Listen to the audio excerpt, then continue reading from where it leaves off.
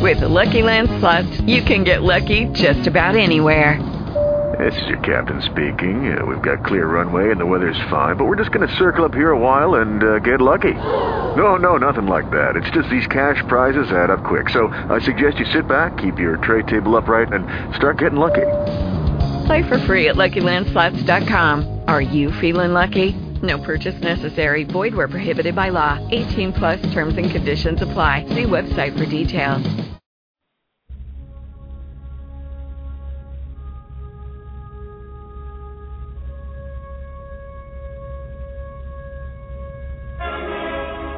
Heavy metal, the way it was meant to be.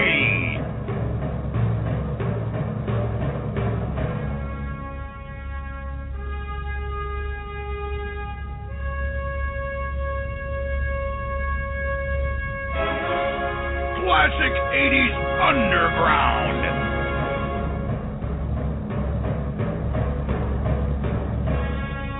Live on blogtalkradio.com, the Heavy Metal Mayhem Radio Show.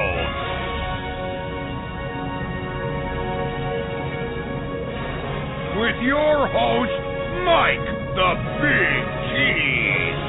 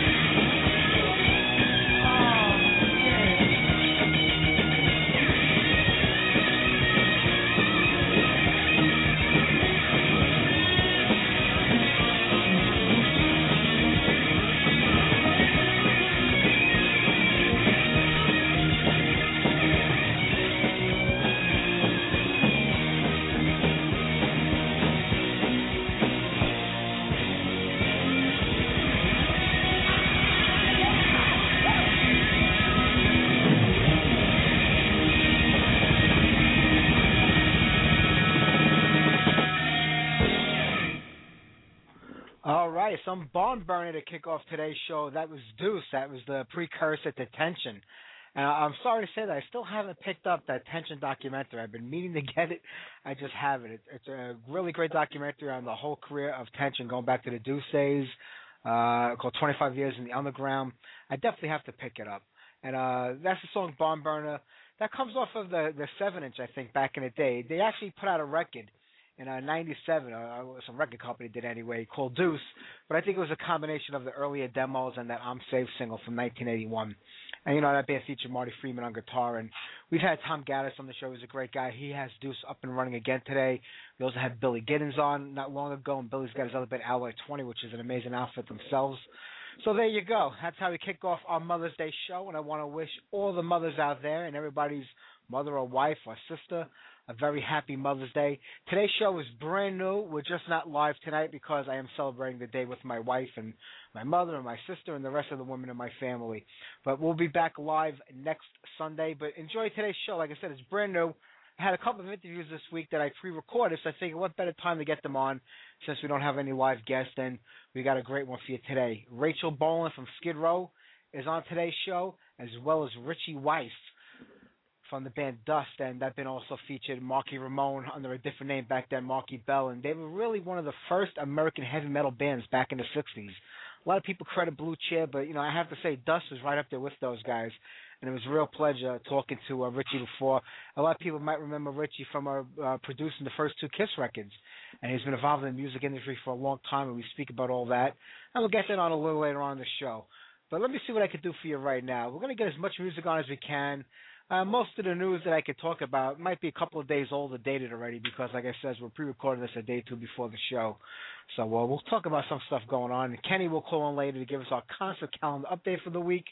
How about we do some Merciful Fate with Satan's Fall?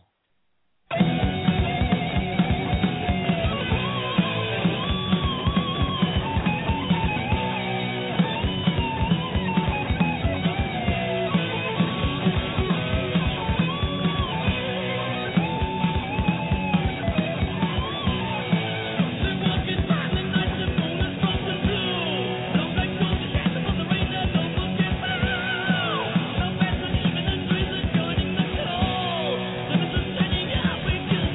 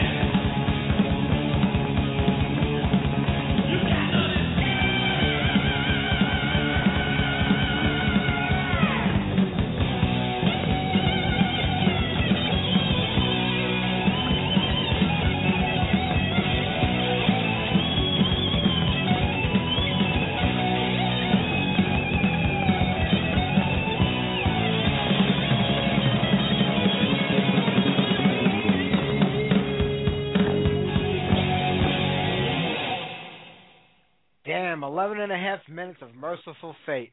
And every time I play Merciful Fate, I always say the same thing. I wish that they would get the original lineup back together. I mean, I don't even want a new record. Just get the 5 of you back together, go out and do a massive world tour. I would love to see the original members together while they're still alive and they can still play together. It's not like there's any bad feelings between the group. They're all still friendly today. Let's do it. I mean, of course I would love a new album also, but then a part of me says if it comes out and it doesn't sound like those first 3 records, I'm going to be disappointed. So I'd rather not have the new music and just a tour. So I know King is healthy right now. He's been doing some festivals, and I know he's probably going to get ready to go out and do a King Diamond tour, I'm assuming sometime this year, maybe next. And I would love to have him on the show. I mean, we've pretty much had everybody I could think of on this program. King Diamond is the one guy I'm waiting to. After we have him on, I guess we can go off the air. I know there's a lot of people saying, let's get him on the show now. We can end it, but he's definitely one of the guys I want to talk to. All right, let me see. In a little bit, I'll get that interview on with Rachel Bolan from Skid Row. Let's do 1 or 2 more tunes in the meantime. Let's get on some Crackjaw, Galley Without Aim.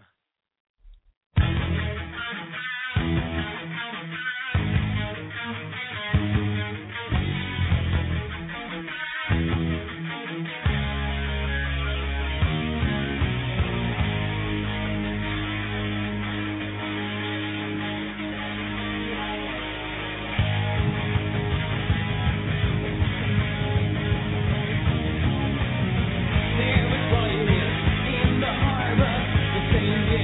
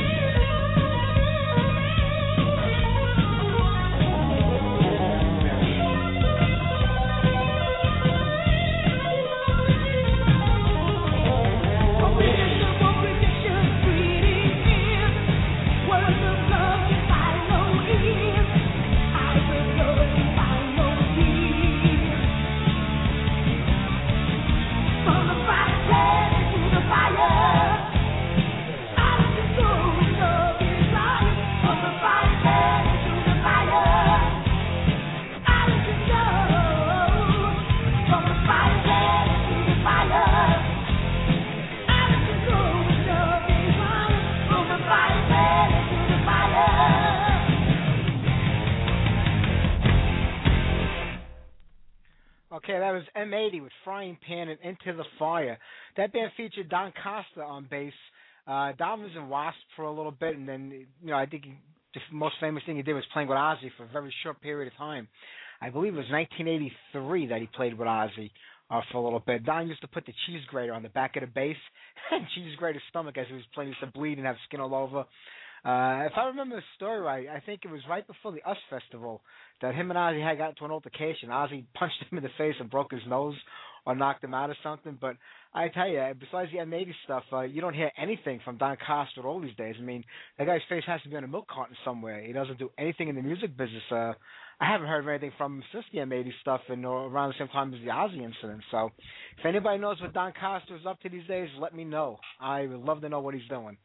All right, let me see. We got this interview with Rachel Bolan. Matter of fact, this thing is like hot off the press. I just hung up with him right before I started to pre-record this show for tonight. So we'll get that interview on, but first we'll do something off the brand new Skid Row EP. And I'm not even going to talk about the EP and all about it, but, we talked about that with Rachel. You hear how they have this thing planned and set up. But we'll get a song off of it. It's called The Kings of Demolition, and then we're going to go right to that interview. The bullet and the body we'd offended with. I can't believe what you've been told. No such thing as zombies or a neon apocalypse. Got the matters in control.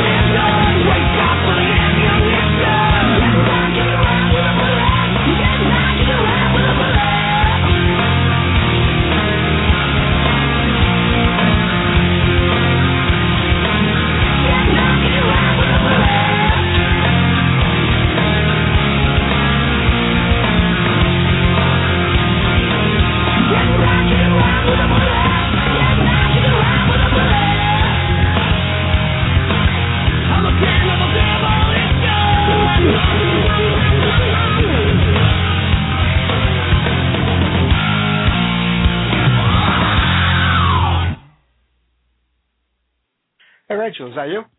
That's me, man. What's happening? It's Mike. How are you? Oh, doing well. How about yourself, dude? Hey, I can't complain. I'm talking to you. How bad can things be today? Hey, sorry I'm late, man. I had no idea it was today. That's all right. You probably do 100 of these at a time. You can't keep track of them anymore.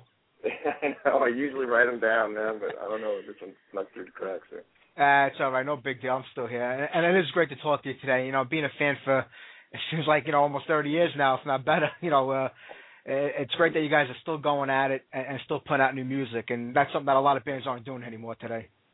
Right on, man. Longest job I ever held down. Not bad, right? You know, everybody talks about the good old days of the 80s, but a lot of times they really weren't that great, you know? A lot of bad things that happened at the time. But, you know, it was a good time for music. But you guys have kept it going all these years, and you have a new record out. I know it's an EP, but what made you decide to go like something, you know, shorter than a regular album after like 7 years?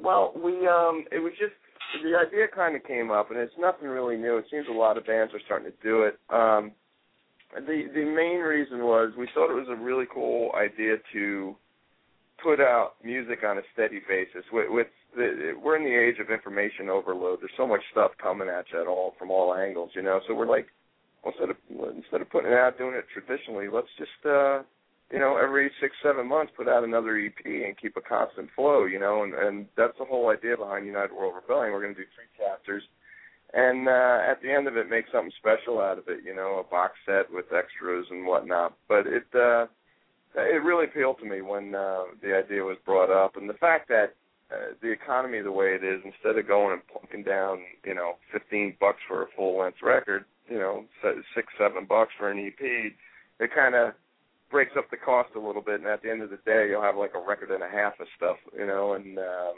I thought that was a pretty cool way of looking at it as well. Oh, definitely. Yeah, it's true. It's like you said, there's so much going on today. You don't know which way to turn your head anymore, like to keep up with what's happening. But, yeah, you guys have always spent, like, at least in Slave to the Grind, you know, it was 4 years to the next record, and then, you know, it was a good 7 years in between albums, so there was always a good wait. And we always, you know, we expect that with Skid Row. You know, we're going to get a good album. But I think today a lot of people just don't have the capacity to take in more than 5 or 6 songs. At least they don't want to anymore. It's like everybody's got such a short attention span today. Yeah, it seems like, and it's just, it's no fault of their own. It's just, there's, like I said, there's just so much stuff coming out. There's so many bands releasing music, video games, movies. It's just like everything is coming at you at once. You could watch, you know, TV anywhere you are at any given point. You can watch it from a toilet in an airport somewhere. And I speak from experience. Yeah, that's true. So, you know, you got your smartphone. It's just, you never really can get away from, you know, and some kind of information coming at you, be it music or whatever. It's just, yeah, you know, so we figured to sneak in there when people have time to listen to you know, a half an hour's worth of music instead of an hour, you know. That's true. You know, I read a lot of little reviews so far online about the album, people that have gotten advanced copies of it and talking about it, and they all keep saying it's a return to form, you know, to the old Skid Row. Now, to me, I don't see that because I don't think you guys have ever repeated yourself from one album to the next, going back to the first record. And I think the Skid Row of today, at least me musically, is a completely different band than the one that came out in 1986. Do you feel that this is like a return to form, or it's just the next progression of, because that's what I feel like it is. You know what?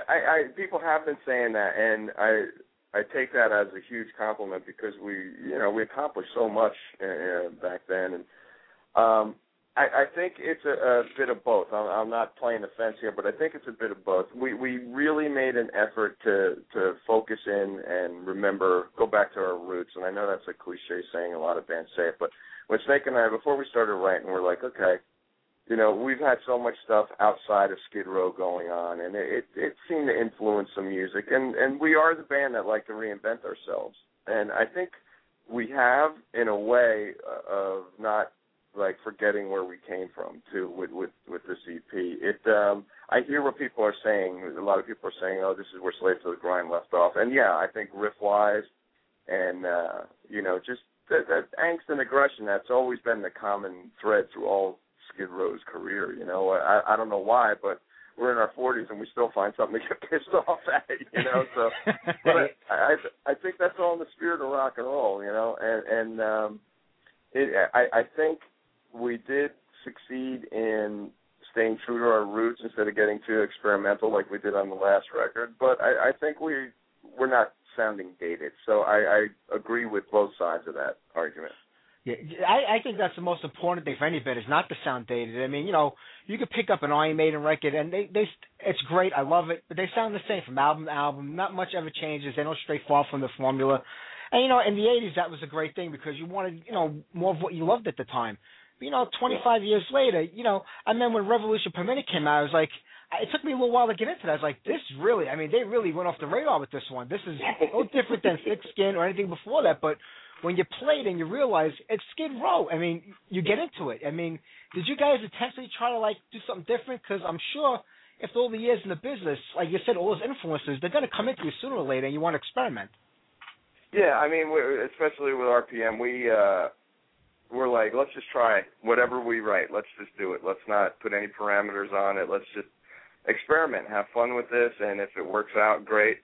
We're kings, and if it doesn't, you know, we're idiots. So, you know, some people love the record, some people hate the record. It was a fun record to make. You know, we got to work again with Michael Wagner, and we just did stuff that no one would expect us to do. They expect a little punk influence here and there, but never like a country song or straight up like Celtic, you know, workman song. And so, you know, we did it, and a lot of people were just like, what the hell is this crap? Yeah. But, you know, a band has to experiment to grow, whether it's for good or bad or indifferent.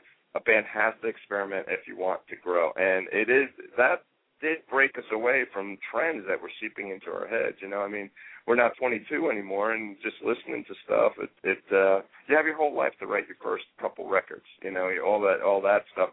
But then as you know, you get busier and people start having families and stuff, you're listening more than you're creating, and that's, you know, so you get all the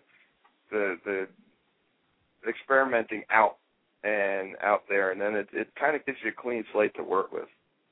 That's so true. Did you ever feel like have you ever gotten into a rut in the band over the years where you just couldn't create or you just didn't feel the desire, you know, to do anything new? Oh, absolutely, man. I mean, you know, Snake and I write most of the stuff.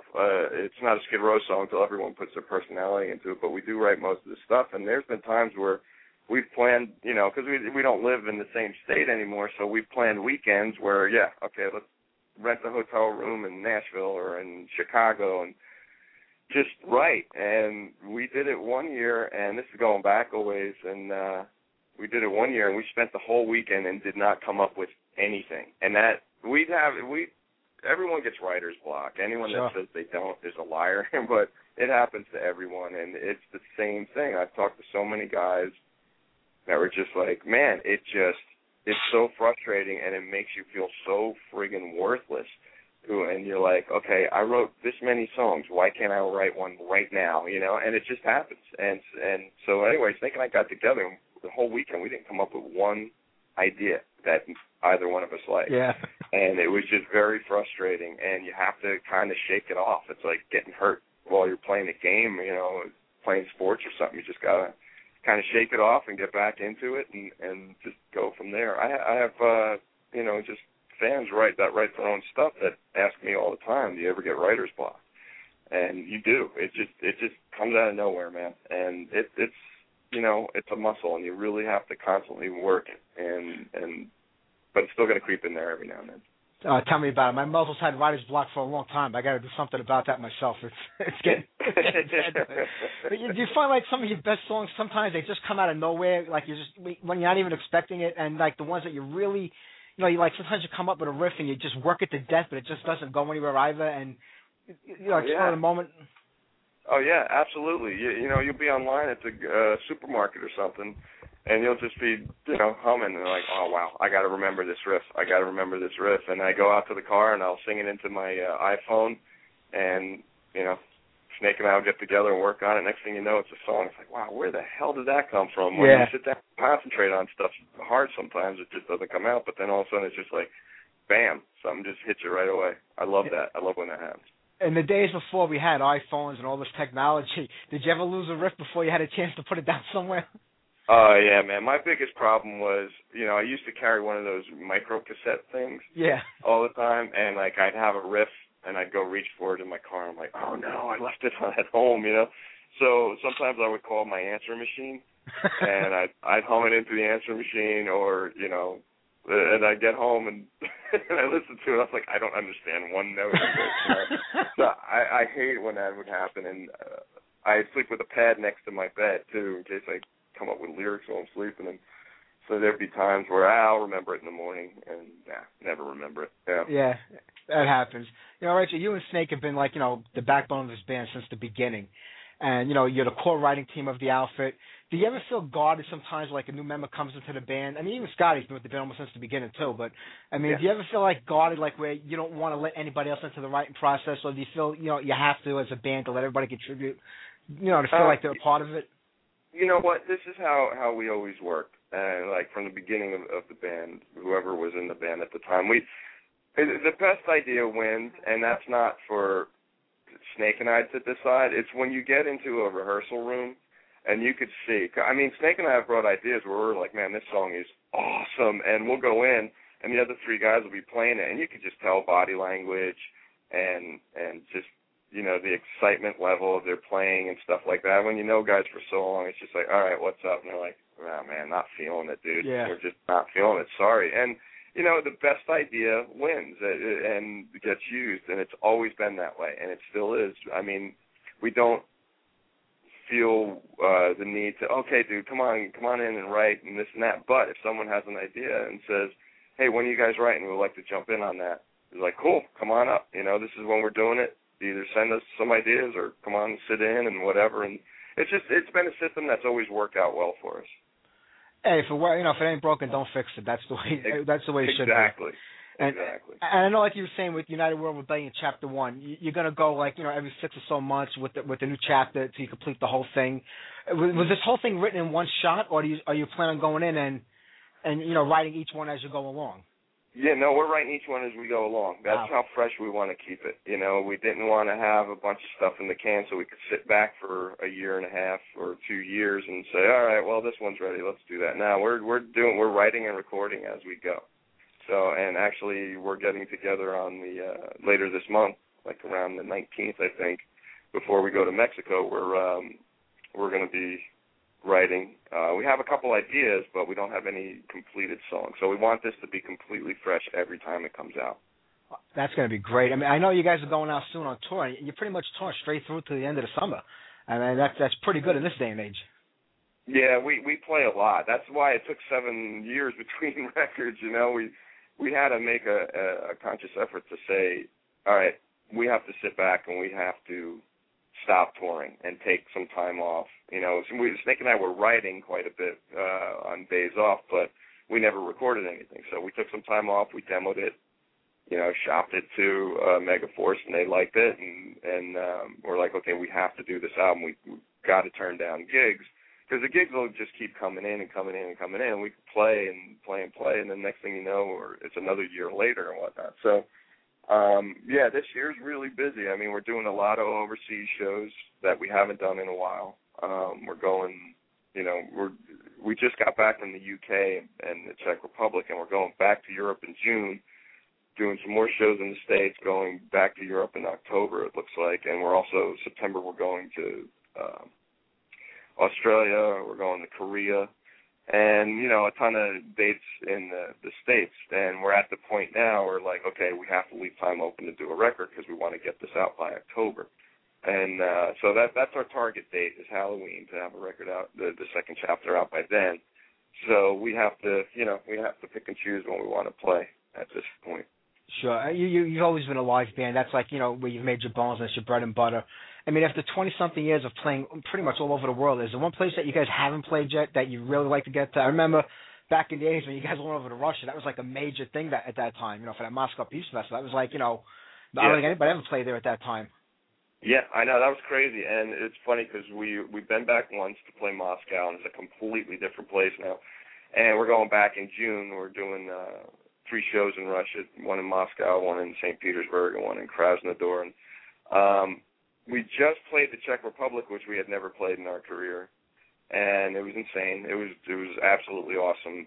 But the place that I want to go that we've never been, and I'm from Portuguese descent, is Portugal. We've never, ever played Portugal, which is a regular stop for most bands, but we've never, ever played there. And, you know, I really, really want to play there, you know, at some point. I don't blame you. Yeah. Do you find, I know like over in Europe and especially in South America, hard rock and heavy metal, they live and breathe it over there. Same in Japan. What kind of trend you hear in the U.S.? We're with you today, but we'll dump you tomorrow if something else comes along. And I've always hated that about people. But I think, hard rock and metal fans are more loyal than almost any other genre of music outside of country music. But do you see that too? Do you see different parts of the world where they just they still live and breathe it and they've never forgotten about it? Oh, absolutely, man. Absolutely. We're playing Sweden Rock Fest again, and the last time we played, we hadn't been over to Sweden in quite some time, and we're pulling up to this. I mean, this is 35,000 people come to this show every year, and people camp out, and we just see tons of people walking up, and I'm like, these people have ripped jeans and cowboy boots and leather jackets and Doc Martens and studs and mohawks and everything. I'm like, they're still living it, and it was a big eye-opener for us. I mean, we found it touring, but when we went to this festival, it was just like, wow, this is the real deal. These people aren't just wearing this. They wear it, to come to this concert. They wear this every day, and it's awesome, man. I love it. I love it. It is incredible when you see the clips. I'm like, this is what it used to be like. I don't know, I know what happened, but I mean, it's a shame that we don't keep it like that here because, it's just I don't even want to get into it. I'll go on and on forever about talking about the way we live in this country with music, but, Richie, you've come up through this business from the time like when, the record company was king. There were big advances that you've seen the change in the industry over the last 20-something years. I mean, do you find anything about the business today, I mean, just the business aspect of better than it was back in the early 80s? Well, it is a completely different business. Thank you. It's night and day.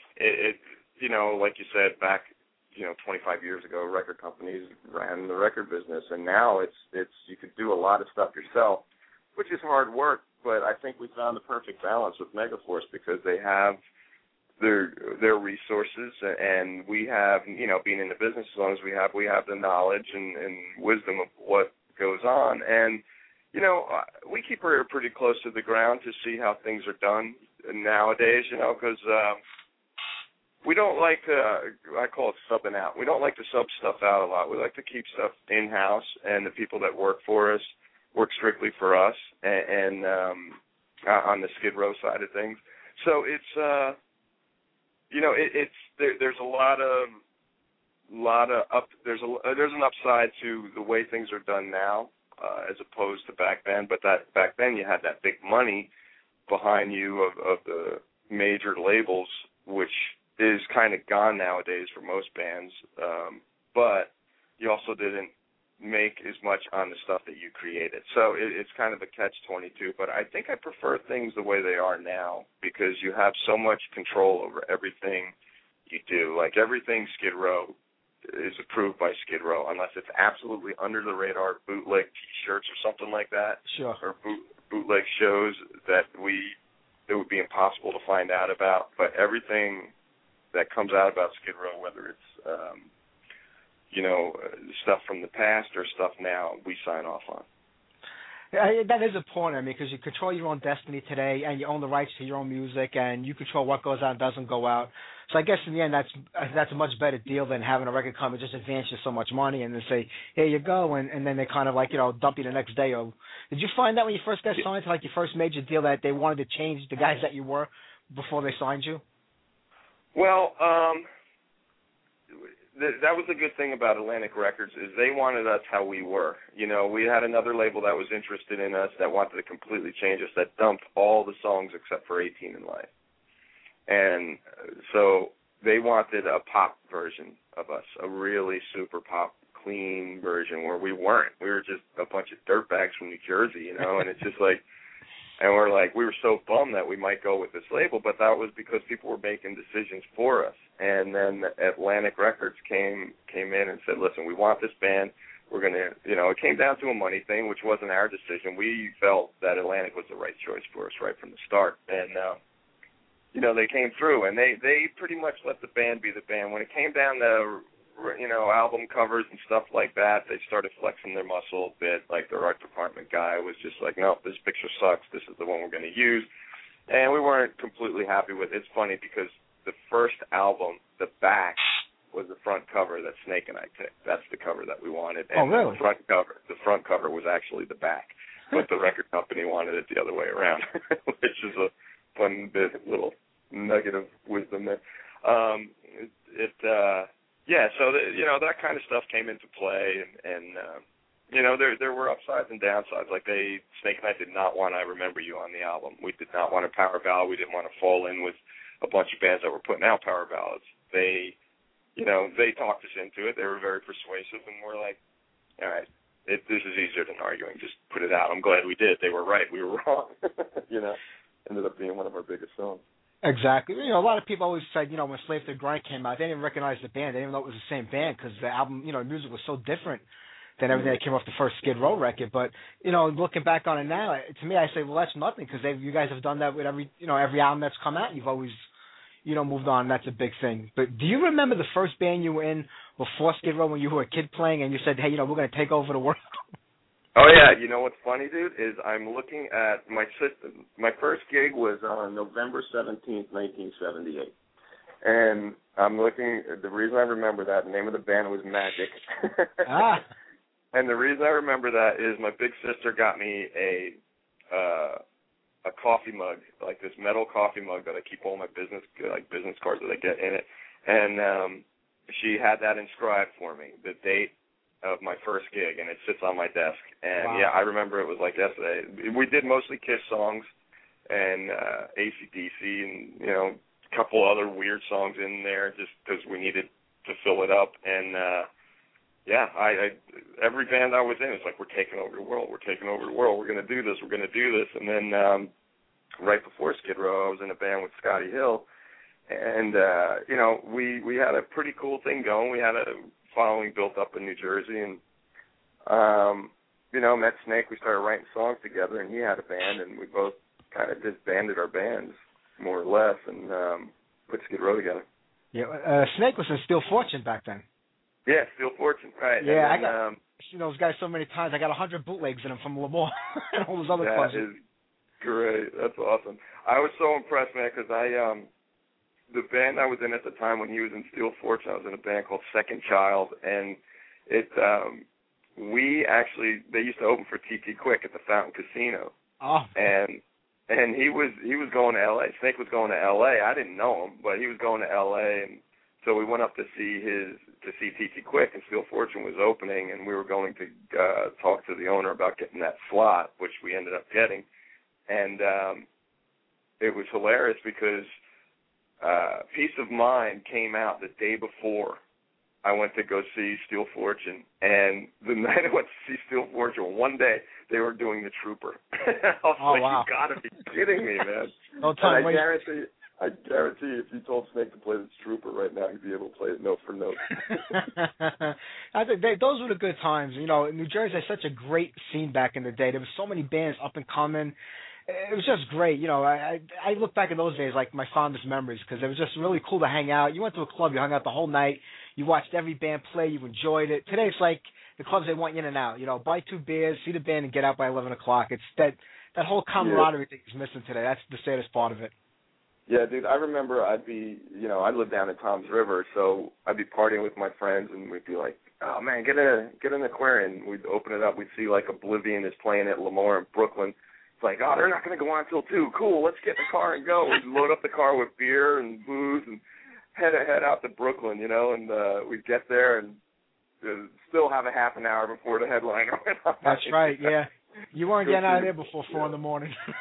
yeah, totally. See Oblivion, Exciter, all those metal bands that were eventually, I think, on Megaforce, Yeah, that's right. But it was cool. Times. Yeah, I used to love those shows. I used to love going just to see the waitresses, go see Dizzy and the rest of them. But other than that, it was good times, and I missed that. But, Rachel, whatever happened to Matt Fallon? Matt, after we replaced him, I ran into him a couple times, like Christmas shopping at a mall, but I honestly don't know what he's up to these days. I haven't spoke to him in a while, so I don't know whether Snake speaks to him or not. But, I haven't heard that name pop up in a while. Yeah, it's been a bit, because I know Snake did the Still Fortune thing for that charity a while back, and Matt wasn't a part of it, so I was like, I think he's probably missing an action after all these years. But the good news is that you guys are still here. Johnny's singing with you for a long time now. He is, Skid Row, and the new EP is just phenomenal. I can't wait to hear chapter, I should say, 2 and 3. Thanks, man. I appreciate it. Hey, Rich, anytime. It was great talking today. The best of luck with the new album, and I can't wait for the rest of them. Thanks, Mike. I appreciate it, brother. Anytime. Take care, buddy. All right, see you.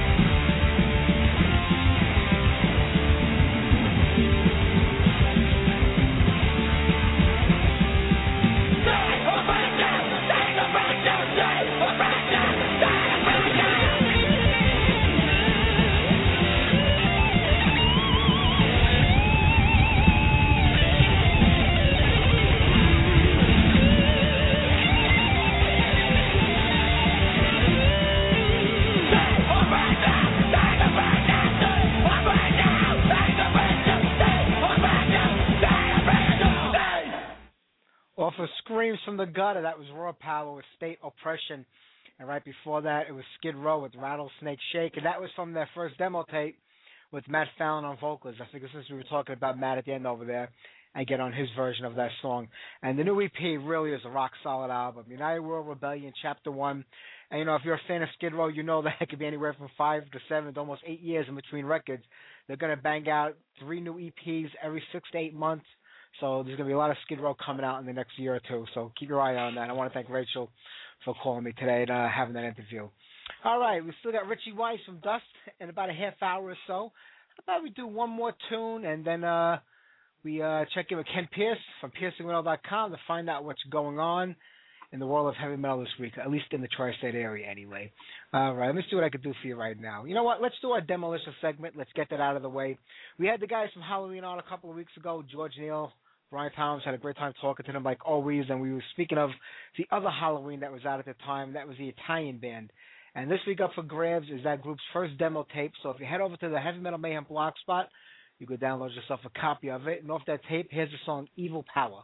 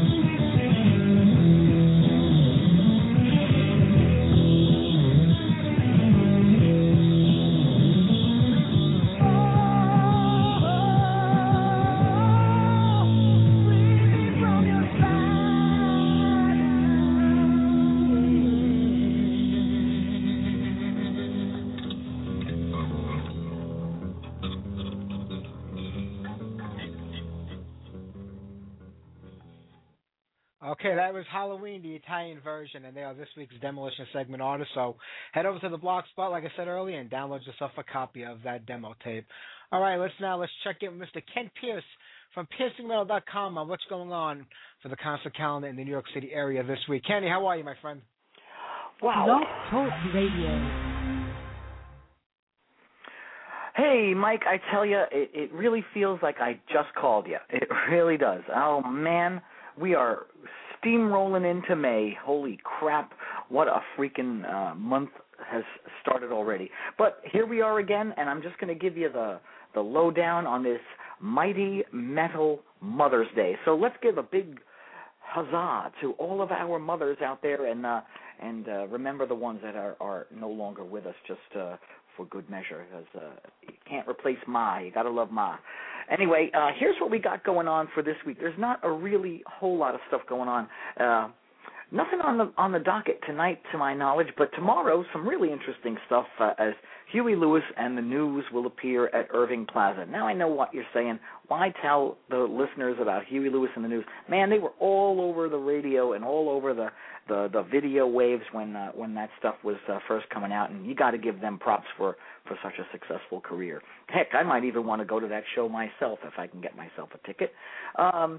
Shooting over to Thursday, you got Paramore over at Hammerstein Ballroom, and Paramore will find the band Kitten opening up for them. Now, Kitten is not the same as Kitty, so I don't know if we have some copyright infringement going on here with bands, but only time will tell. Friday evening is Kverler-Tak. You tease me about all the bands I see, and you say he can say all those things and I can't. This one I can never get. Kverler-Tak. So they are at the studio at Webster Hall. That should be an interesting show because they're bringing along the Cancer Bats, and there are going to be other bands that are not yet announced to my knowledge. Up at the Gramercy Theater, Rubik's Cube brings their classic 80s show to the Gramercy. That is always fun stuff. And the past few shows that they've had over at the Gramercy have had Dee Snider popping in and doing some songs with them. Guys from Trickster, who you might remember here as a local band from Jersey that did big. And they were on the bill, too, with them, just like making an appearance and stuff. Where am I going with this? I don't know. Anyway, and that's going to happen on Friday night. Saturday night is a busy night, man. You got Turbo Negro over at Irving Plaza. I don't think they have really done too much touring over here, so worth seeing them. If you like what you hear, just look them up on Spotify or Facebook somewhere. The band Kitten, who just opened up for Paramore, will be headlining a set at Santo's Party House on Saturday, while Kill Code and Annika performed together at the Gramercy Theater as part of a Gotham Rocks production. Now, here's something that might wake up your old hardcore Jones. The Super Bowl of Hardcore is at Webster Hall. And, man, I tell you, there are so many hardcore bands playing. Let me just run down what I've seen. Here's who's playing that show. Judge, Breakdown, Bane, Black Train, Jack, Strife, District 9, Take Offense, Altercation, Old Firm, Casuals, Fire and Ice, Arabio, Downpresser, and No One Rules. That's going to be a nice, long, hardcore show, just like the old days, and that starts at 1:30 p.m., so don't be late if you want to appreciate everything that's going on. And that, my friend, is all I have and all I can talk about this time. I don't think I missed anything. At least I hope I didn't. So remember, as always, come on to Facebook and find piercingmetal.com. Give our page a like so we can keep you up to date on more of these things. Because like we always say on the program here, stuff gets added and changed left and right, so we don't always get to it on the call, so we don't want you to miss out anything or lose money on tickets and stuff that shows that got canceled. Also, find our Twitter. It's just Piercing Metal. You can follow me on Twitter, and also on Instagram at Piercing Metal NYC. That's all I got, my brothers. I will talk to you next week. Have a great one. Bye. All right, Kenny. Thank you very much, buddy. And I tell you, Kenny's plugs are longer than his concert segment. And remind me to send you a memo. This is a heavy metal show. We don't really care about Huey Lewis or Paramore. Actually, I shouldn't say that. I was a big Huey Lewis fan back in the day myself. I always enjoy those guys.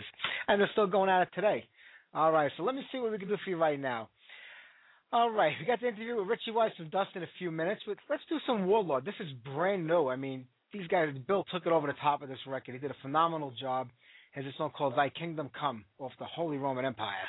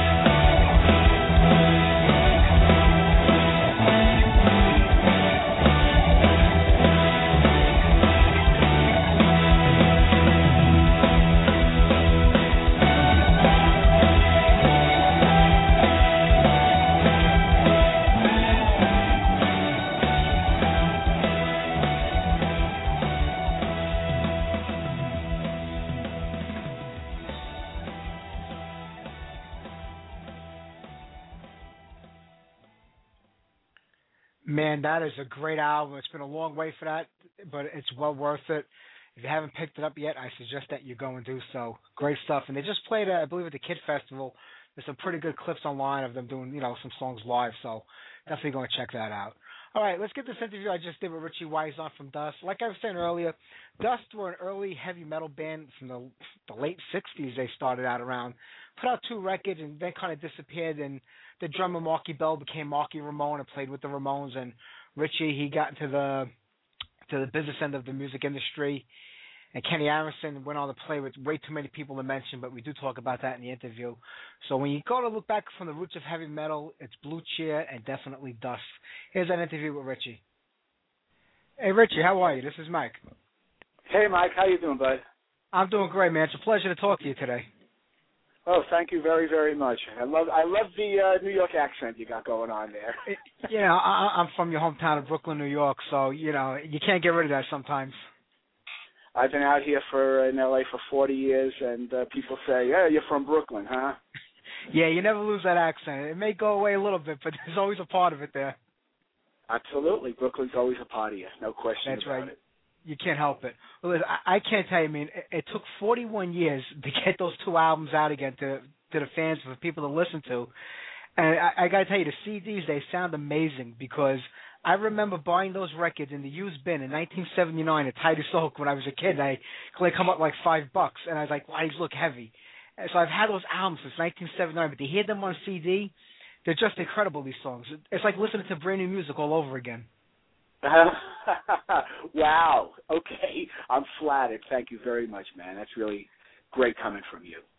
Anytime, man. There's, when you think about it, Blue Cheer gets a lot of credit for being the first band to really be playing like that hard and heavy back in the late 60s, early 70s, and Dust kind of got pushed to the side and forgotten about. And I think these 2 albums are going to show people that, you were right in there at the beginning of it, and you were kind of like the forefathers of a whole scene that came around, 5, 6, maybe 10 years later on. But how did it feel at the time when you were writing this music? 3 guys from Brooklyn writing stuff like that in the late 60s, early 70s, they must have been staring at you like you had 4 heads. Well, I got to tell you, I wish that, well, maybe I don't wish. The reality was what we were doing was so organic. It was so real. There was absolutely no brain involved at all. We were just doing what we loved to do. The 3 of us, by the time Dust became just me, Kenny, and Mark, and we gave up on trying to have maybe another singer or another guitar player. We went through different drummers. We went through a few bass players. But finally, around 69, I think, there was just me, Mark, and Kenny. And we were all so into all the same stuff, man. We were into the British bands. And we lived and breathed those bands. The list is really long, and some might surprise you because, they weren't all Led Zeppelin, Cream, and Jimi Hendrix. We loved, and I loved Jethro Tull and Procol Harum. I loved the Moody Blues. I loved anything British pretty much. And when I started writing songs, I just wrote what came from my brain. I never really tried to write or do anything, and the band never really tried in any way to sort of copy anybody. When the 3 of us guys got together, the way we played, we were so aggressive and so loud that I like to say that even when we were unplugged or even when we played through minimum amplifiers, clubs used to want to throw us out because we were so loud. It was just the nature of the 3 of us, our personalities. Kenny, most amazing bass player, and at that time he just let loose. No one told him that you're not supposed to play that many notes, Yeah. And he played that many notes, and he played them amazingly. Mark was the most unbelievable drummer. It's interesting how he got famous and in the Rock and Roll Hall of Fame for a band where all he was doing was keeping time. Obviously, it's not easy keeping time that fast for that duration in a punk band like that, but you listen to his drumming on especially on Heart Attack album, it's amazing. It really is, I think, one of the premier albums for a rock drummer. And I hope that some people hear him and realize what an amazing drummer he was. He was into Mitch Mitchell and Baker and Bonham, of course. Every drummer was into Bonham. And we were just 3 of us. We got together. We played. I wrote most of the songs with my partner Kenny Kerner, who I then started producing records with, and we just wrote. I never told Kenny what lyrics. He fit the lyrics perfectly to the riffs I was writing and the things I was writing. But who knew that Suicide and Learning to Die and From a Dry Camel and stuff like that was sort of a forerunner to what later became metal. I mean, we didn't know. We were just doing what we loved to do. We thought of it as hard rock, and no one told us, because if you listen to the albums, obviously there's a big, diverse, musical palette there. It's not just one thing. It's not just one thing. But the thing was, live, we were just one thing. And when we played live, we were just loud and aggressive. Like I like to say, all exhale, no inhale. So the albums were, because a lot of the groups back then did albums that weren't exactly like their live shows. They had more interesting stuff. Or Cream used to put all kinds of Jack Bruce ditties on there, and who the heck knows what they did, and stuff that wasn't, their forte, but they did it anyway. So we went ahead and did it, and Mark and Kenny never said, you know what, that's thusly spoken, or stuff like that shouldn't be on the album, it's too this or that. No, because we all had the same palette. And, if it's good enough for Procol Harum to do, or any band to do something slow, then we would do it too. So it was never any question about it. It just came from, I like to say, from the neck down. There was really no thought. It was crazy. It was wonderful and crazy. And those albums show that. I mean, like you talked about Procol Harum a little bit, and some of your softer songs, I definitely hear that influence by Procol Harum in the music. But then, like, Suicide comes on, and, like, I played today, and, like, you have a lot of kids that I would play for, and they were like, well, there's a million things faster and heavier than that. I'm like, but this was 40 years ago. You don't realize how intense that music was at that time. There was nothing being played like that. And I think that originality and that free form that you guys had, I mean, as structured as the music can be, it was also unstructured. And that's what made it so original. Like you talk about the bass and the drums and the guitar work. Today I played it, and it still boggles my mind that, how bands forgot to play like that today so much, where it's not like it used to be, Hold on a second.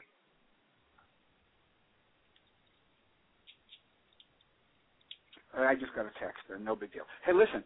So I'm on YouTube, and I see this band called Red Fang. Okay? And they're doing Suicide. Wow. And it blew my mind, because they said there's a band from the early 70s, from 40 or whatever. They said Dust, and they did a cover of Suicide. And, of course, the guitars are blasting distorto and, much more rock. The drummer doesn't come close to being able to do what Mark did on that. But it's like, when I hear it, I go, yeah. I mean, obviously 40 years ago we didn't do that those tones, that Metallica thing didn't exist. It wasn't in the world yet, It wasn't, cell phones weren't in the world yet, Tones didn't exist, certain things didn't exist. And so obviously people will listen to it, and they could obviously say, well, that's not heavy. But for back then, I think it really was. And the album covers were crazy. I mean, holy crap. And still there's something about From a Dry Camel that is just, there's something magic about that. I don't know what it is. I listen to it, and it's like just the vibe I get from it is I don't remember just creating that vibe. It was kind of really cool. What made you decide? I mean, you sit on these albums for so long. What made you decide now is the time to put them back out there again and remaster them? Yeah, well, I think you have to give credit where credit is due. Let's start with Mark becoming famous and becoming a Rock and Roll Hall of Fame guy. So here you got a story there with the Ramones. This guy Mark Newman, who's now at Sony Legacy, was doing a whole piece on the Ramones and Mark's history, and was aware of Dust. And when he went to Sony Legacy, he said, these albums have to be re-released. We have to bring them up. He says they're amazing. There's a great story there, because not only is Mark famous, but Kenny Aronson has played with Billy Idol and Billy Squire and Bob Dylan and Joan Jett, and God Almighty, he toured with so many people. It's not even funny. And he's one of the premier bass players for the last 40 years in bands. And then me, I produced Kiss and had #1 records with other acts and Gladys Knight and the Pips, big hits and stuff. Yeah. So there's a story. Here's 3 guys that all went on to do different things. Kenny Karnas, did deal over at the Musicians Institute here in L.A. So here we are, 3 guys in the band, 4 guys all together, and we're all doing stuff. So there's a story. It's not like the group broke up and where are they now? They all did stuff in music. Some more successful than others, but we all met them. So Mark Newman thought there was definitely a big story here, and there is. I've done a ton of interviews over the last 6 weeks, and it's been incredibly exciting and fun, and people from all over the world are telling me they've heard the Dust albums, that my father had this album when I was a kid, and this is a guy telling me he grew up in Poland. Wow. So there were little bits here and there. The group, remember, never became a national thing. It was very small. We were on a pop label, a very bubblegummy label called Buddha Kama Sutra. They didn't have our kind of thing going on. We had a manager. Unfortunately, Kenny relinquished the reins to another guy because the guy got us this record deal with Kama Sutra, and we figured a record deal's a record deal. What the heck? And, sure, we wanted to be on Atlantic or A&M or Warner's or something, but it was what it was, and we went in and recorded. We never really thought much about it, just like we didn't think much about, we didn't really intellectualize the music. We didn't intellectualize what we were doing. And after the first album, things got better, and we got some good gigs, and we played around, but mostly the East. We never got out west. We never got west of the Mississippi River. So it was kind of a small little thing, but people here and there would discover it. And Mark, when he was on tour with the Ramones, or Kenny was out there with another act, he says everywhere they went, there was always like one person, 2 persons, that said, man, could you autograph this Dust album for me? Could you? I love Dust. So it's always been this little tiny thing, but it never died. You know what I mean? Yeah, sure. It was just, there was always a little flower, coming up from the ground, little as it might be. And now maybe there's going to be more excitement. I just looked at CD Universe, and the Dust album is like number 13 or something, 15 or something for the week of CD sales. That's incredible. So who the hell knows? God, it's bizarre, it's flattering, it's wonderful, and it's really something that I'm just so happy about it. No ego about it. No, look what we did, blah, blah, blah. It's nothing like that, man. I was 20 and 21 years old when we made those records. And I'm a lot older than that now. Yeah. And so I don't look back and say, I was great, I was this and that. No, we were 3 guys that did from the heart what we believed in. And obviously years later, other people believed in that same thing and became very famous doing it. I think we did some stuff early that might be looked on as pretty cool. Oh, without a doubt. The band had a couple of, lifespan of a few years back then, but you've been in the music business, your whole entire life. You went from, one end to the other with the producer. I know, like you said, you've worked with Gladys Knight, Kiss. You also worked with The Stories, Badfinger, Survive. I can't name all the bands that you've worked with over the years. Being on the other end of the spectrum, like, on the business end of it, where, the musician end of it, how different is it? Because, you always hear a lot of bands complaining about the record labels industry. You also did A&R work for Scotty Brothers for a while. Yeah. You hear bands always complain, like the record labels, they sign them, and then they want to change them after they sign. They sign a band for playing music one way, but then they want to change them into whatever's popular at the time. How did you feel as a musician and also being, like, an executive on the other end of it, because you kind of did both sides of it? I did both sides of it, and I could say that it's a long answer. I'm giving long answers, but this is a pretty long answer. This is a pretty long answer. The reality is that I never liked the music business because the business of music for many people out there, it's not music. It's a commodity. It's something that has to be treated no different than the marketing of a new toilet paper. So a lot of the love, a lot of the passion that hopefully most musicians have, otherwise they shouldn't be doing it. A lot of that, the minute you get involved with the business side of it, a lot of that is trampled on, and a lot of that meets a wall of a whole different attitude about what you're doing and why you're doing it. I remember when we produced Brother Louie, and this was 1973. Kenny and I produced Brother Louie, which was the #1 record for Stories. And I remember when we got presented our gold record, that it was a presentation, there were a number of people present.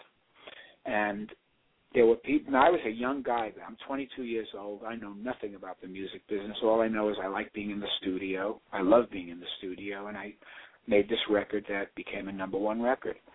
And here I'm getting presented a gold record and still taking the subway home, you know what I'm saying? Yeah. But in any event, there's people there, and they were all being congratulated for the record. Now, I made this record. Stories were not the band. I used them as session people for a group called Exuma. We were doing this song Brother Louie for a group called Exuma. I brought Stories into play for me, to play on my session. Ian Lloyd laid down a reference vocal to show the singer in Exuma how to sing the song. When we heard what Ian did, we all got blown away, obviously, and thought it was amazing. And then we finished it up, of course, with Stories, and it became a Stories record and #1 record. But I'm at this party, and there's all these people, and they're all congratulating each other, and blah, blah, blah, blah, blah. And I'm realizing, you know who it is? It's sales guys. It's radio station guys. It's promotion guys. It's all these other people that make the hit record. Not just the musical act, not just the producer, but a whole team of people. And they were congratulating themselves. A guy came up to me, and I remember he said, man, I was the first guy to play this record. Man, I flipped out when I heard it. And, whatever market he was in, Memphis, Tennessee, who gives a fuck? Whatever market he was in, doesn't matter.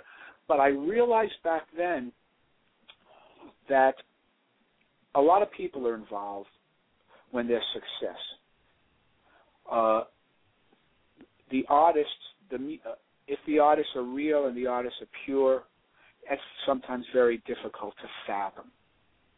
And if you have a good crew around you and good music people around you, all the decisions are made with that music that you're making front and center.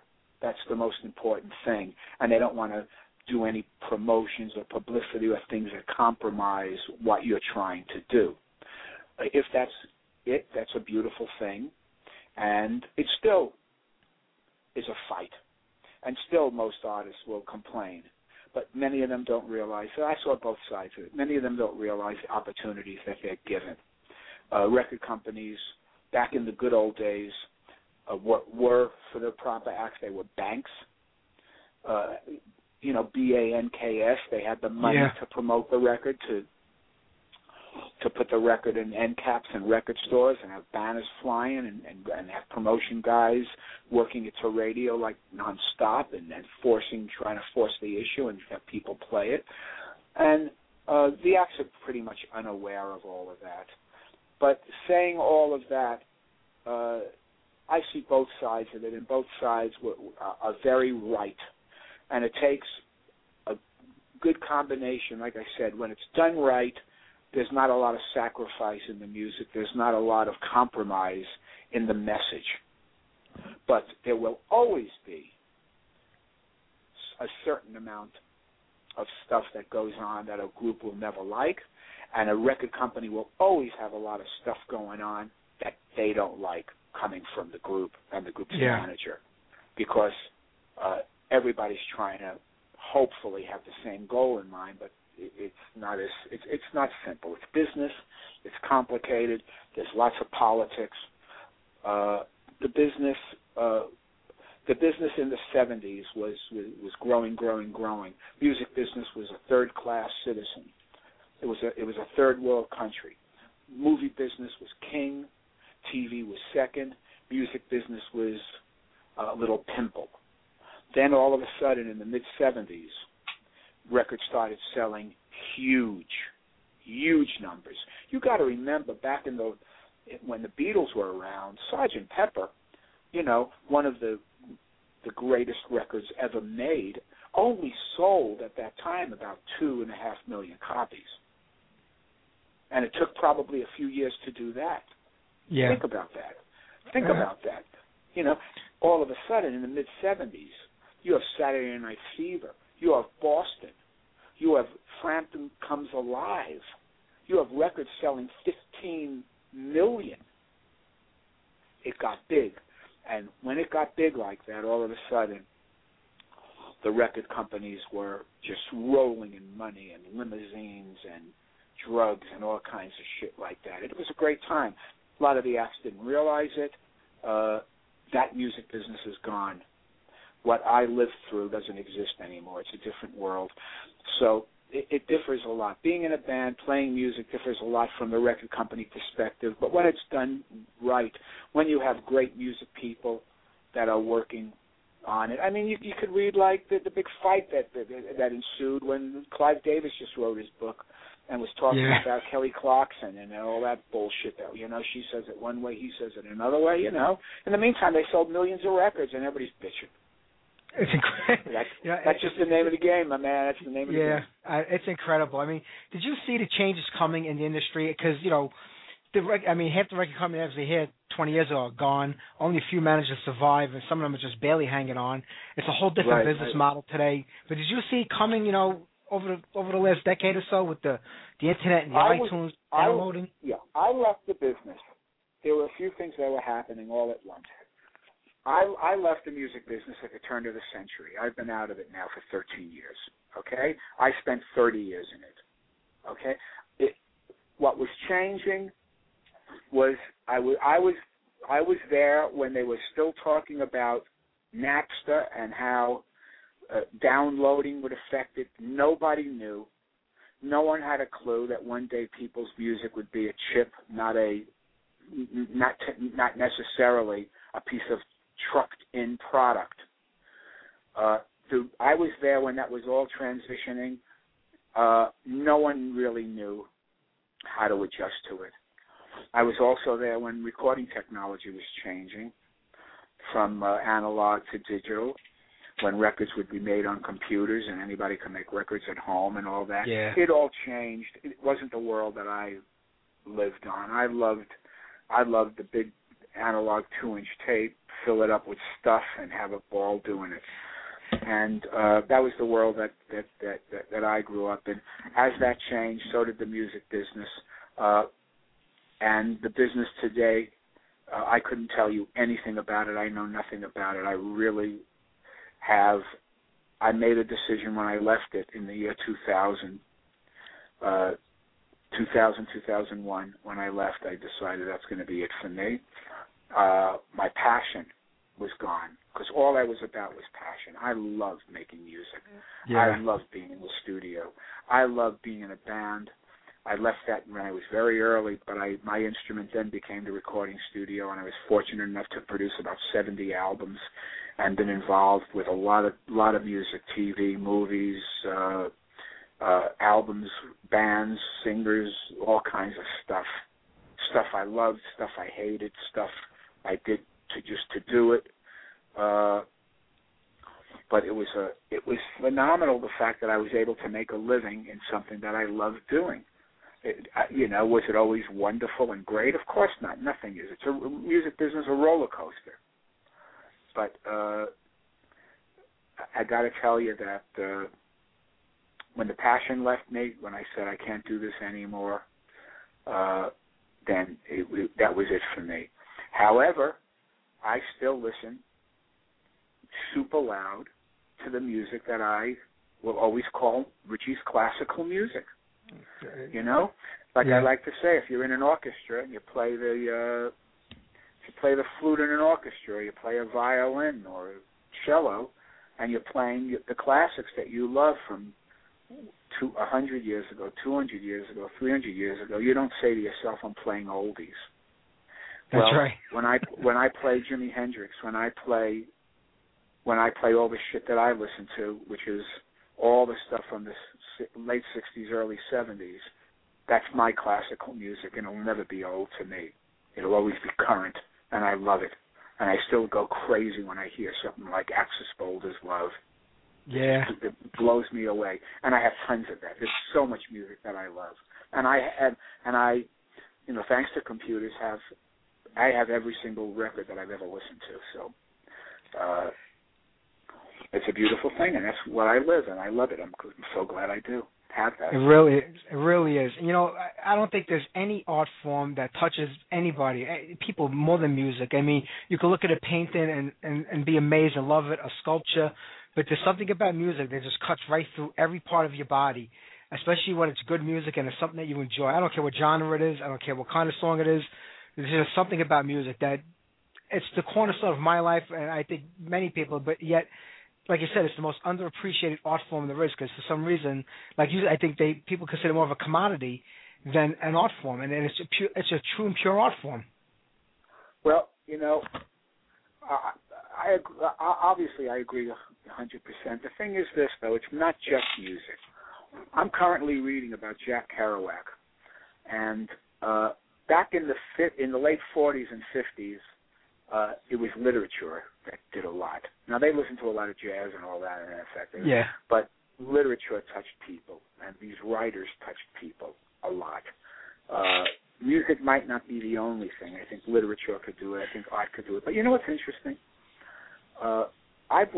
There's a scene in the movie Lincoln.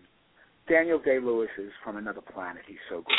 But there's a scene where he is telling his cabinet why he has to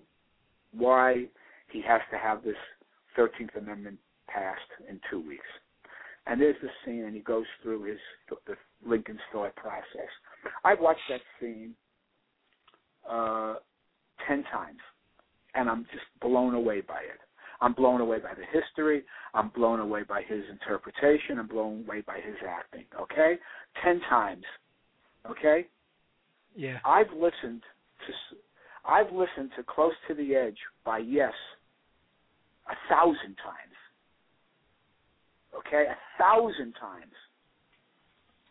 So for me, how could anybody read a book 1,000 times? Or even a paragraph? Well, you know what? People read things over and over and memorize, and they know it with their heart. But music, and I will, before I die, listen to Close to the Edge another 500 times. You know what I'm saying? Exactly. Music, I mean, I'm sure you've listened to... When I get on this kick, I will listen to an album in my car over and over and over and over and over again until I'm sick of it for a month. Then I'll listen to it 2 years later and do the same thing, because I never get to, it's there again for me. It lives for me forever, and it affects me the same way. It's so true, man. I couldn't agree with you anymore. I mean, that's how I feel about all of that in general. You know, Rich, I'm not going to keep you much longer today, but I just got one more question I have to ask you. I mean, you know, talk about being in the studio. You were the man behind the first two Kiss records, and you know, for diehard Kiss fans, those are two great albums over there. The first two records. What was it like working with him? Was Gene Simmons the same back then as he comes off today? Yes. Trying to be kind, you know. Gene and Paul were, and I always like to tell people, because in all the interviews I've done, of course, Kiss comes up. Yeah. And I'm glad to talk about it. They were the most focused band, I always say they were like a horse with blinders on. They were going in one direction and one direction only, and that was to the very top of the heap. Yeah. They were always focused to be super successful. So every decision that was made, everything they did, was kiss, kiss, kiss. This is what Kiss is. This is what we are. This is where we're going. This is what the makeup will be. This is what the clothing will be. This is what the stage show will be. We're not playing second fiddle to anybody. And with that focus, that success came. They deserved success because they were massively focused. Paul and Gene were very, very talented. And I got to say that did I know that they would be successful like that? Probably yes. I knew it because I knew that they were not going to settle for anything less than super success.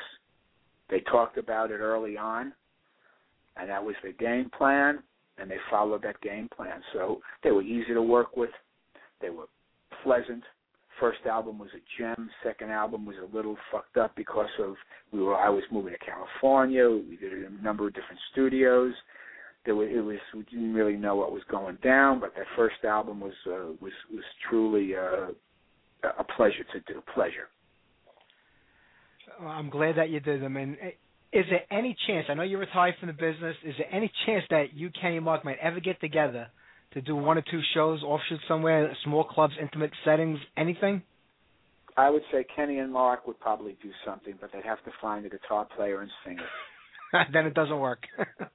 Not for me. I haven't picked up that bat and ball in a long time, I think. Well, I'm glad that you gave us all you gave us over the years, Rich, especially those two great Dust records. And like I said, I appreciate you talking to me today. And the best of luck. And I'm glad a whole new generation is going to discover this music. Oh, hey, that's really just great. I'm just so pleased and flattered by the whole thing. I really, Mike, I want to thank you so much, man. It was great talking to you, and you're a great guy, and you've got a great sense and an understanding of stuff. Thank you, Rich. I appreciate that. And the best of luck with everything, and enjoy your retirement, all right? All right. Thank you, my man. All right. Take care. Bye-bye.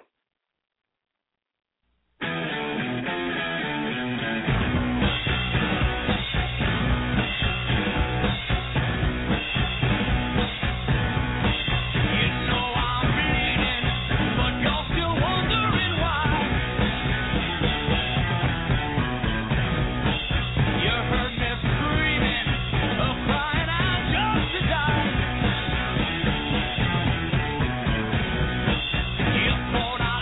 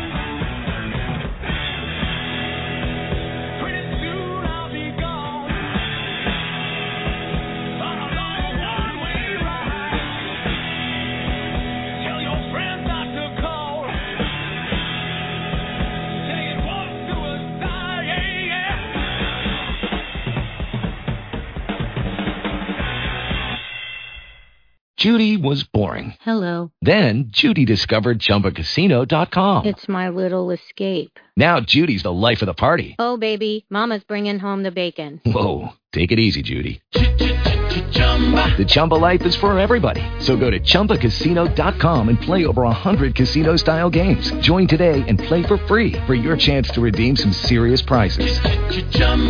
ChumbaCasino.com. No purchase necessary. Void where prohibited by law. 18 plus terms and conditions apply. See website for details.